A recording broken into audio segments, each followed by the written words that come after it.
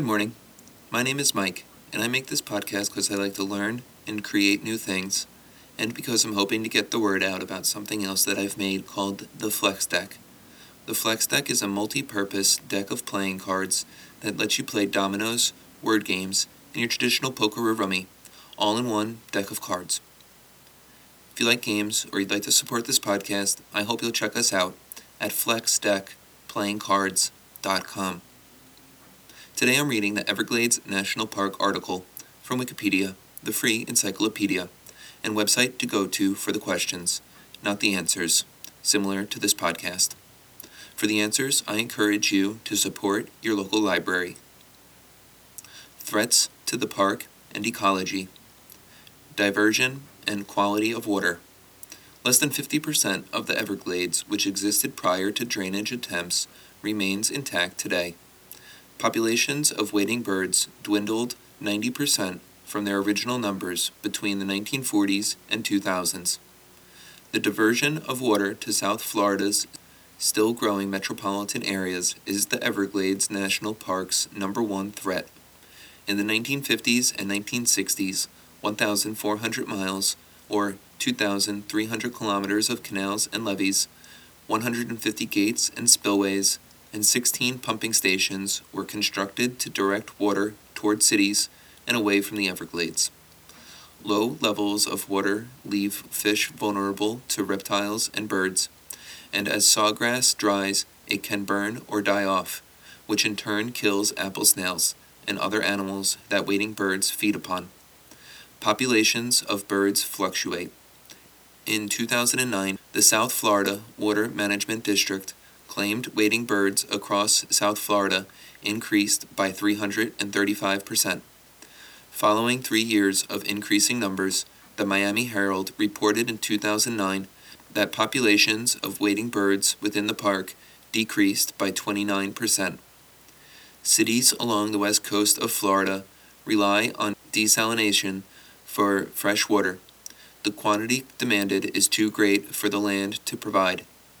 Nitrates from the underground water system and high levels of mercury also impact the quality of fresh water the park receives.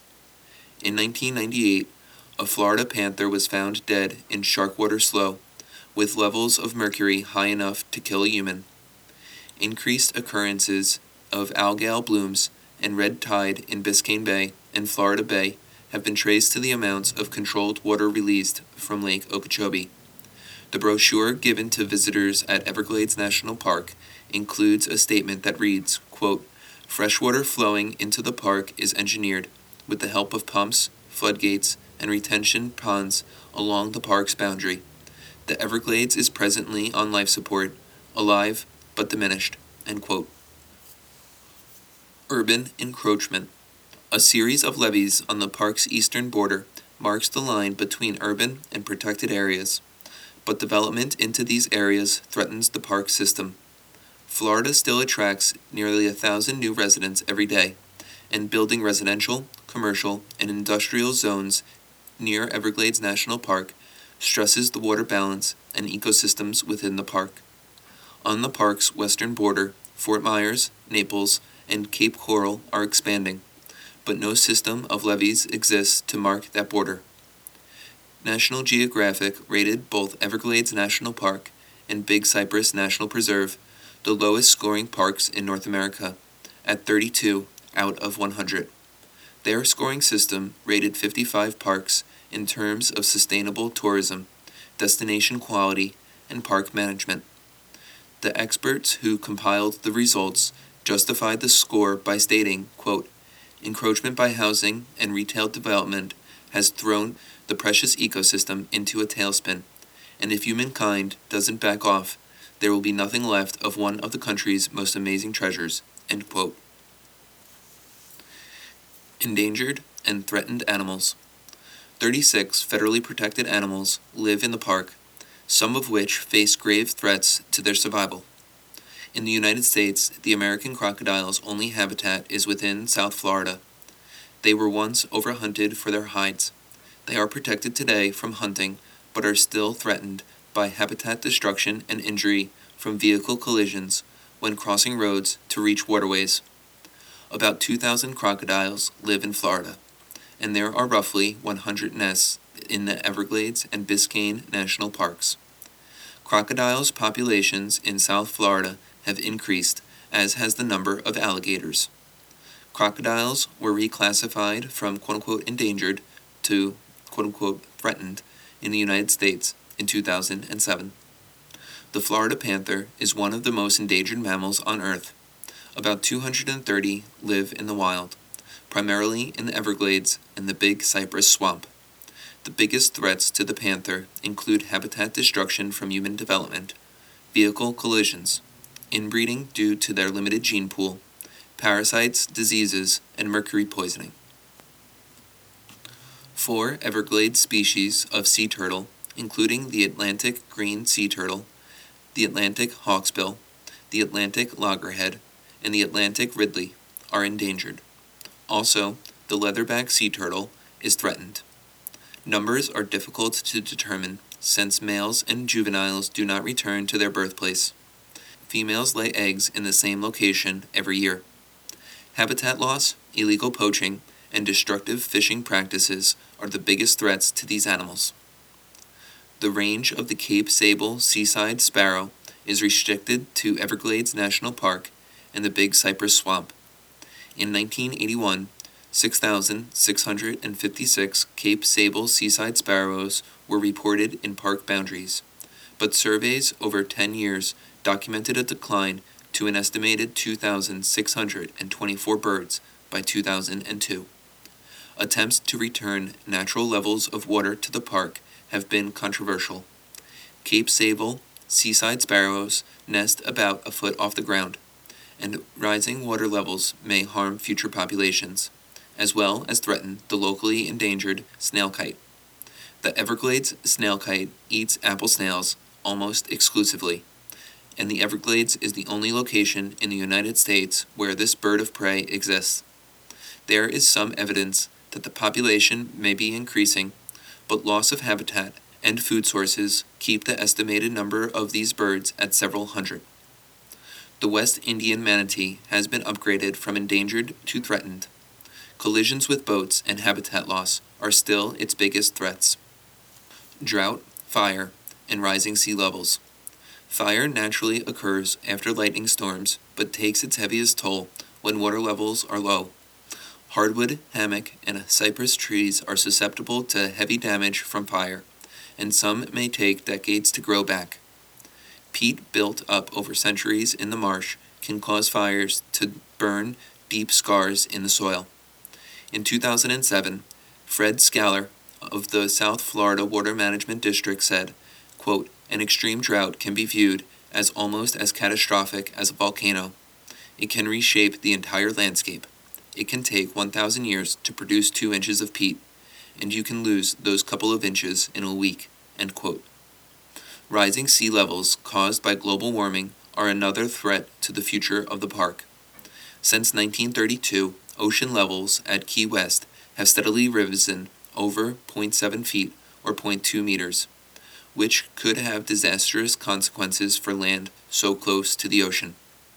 It is estimated that within 500 years, freshwater habitats in the Everglades National Park will be obliterated by salt water, leaving only the northernmost portion of the Everglades. Cost estimates for raising or replacing the Miami Trail and Alligator Alley with bridges are in the hundreds of millions of dollars. Non-native species. The introduction of non-native species to South Florida is a considerable problem for the park. Many of the biological controls, like weather, disease, and consumers that naturally limit plants in their native environments do not exist in the Everglades, causing many to grow larger and multiply far beyond their average numbers in their native habitats. Approximately 26% of all fish, reptiles, birds, and mammal species in South Florida are exotic, more than in any other part of the U.S., and the region hosts one of the highest numbers of exotic plant species in the world. Species that adapt the most aggressively to conditions in the Everglades by spreading quickly or competing with native species that are sometimes threatened or endangered are called quote-unquote invasive. Thousands of exotic plant species have been observed in South Florida, usually introduced as ornamental landscaping, but park staff must eradicate such invasive plants as Melaleuca tree, Brazilian pepper, and Old World climbing fern. Similarly, animals often do not find the predators or natural barriers to reproduction in the Everglades as they do where they originate. Thus, they often reproduce more quickly and efficiently. Lobate lax scale insects kill shrubs and other plants in hardwood hammocks. Bromelide beetles destroy bromeliads and the ecosystems they host. Walking catfish can deplete aquaculture stocks and carry enteric septicemia. The Florida Fish and Wildlife Conservation Commission, or FWC, listed 8, quote, reptiles of concern, end quote, including the Burmese python, focusing on them for their large sizes and aggressive natures, allowing licensed hunters to kill any listed animal in protected areas and sell their meat and hides. Burmese pythons, 2 subspecies of African rock pythons, northern and southern, and yellow anacondas were banned from import into the U.S. in 2012.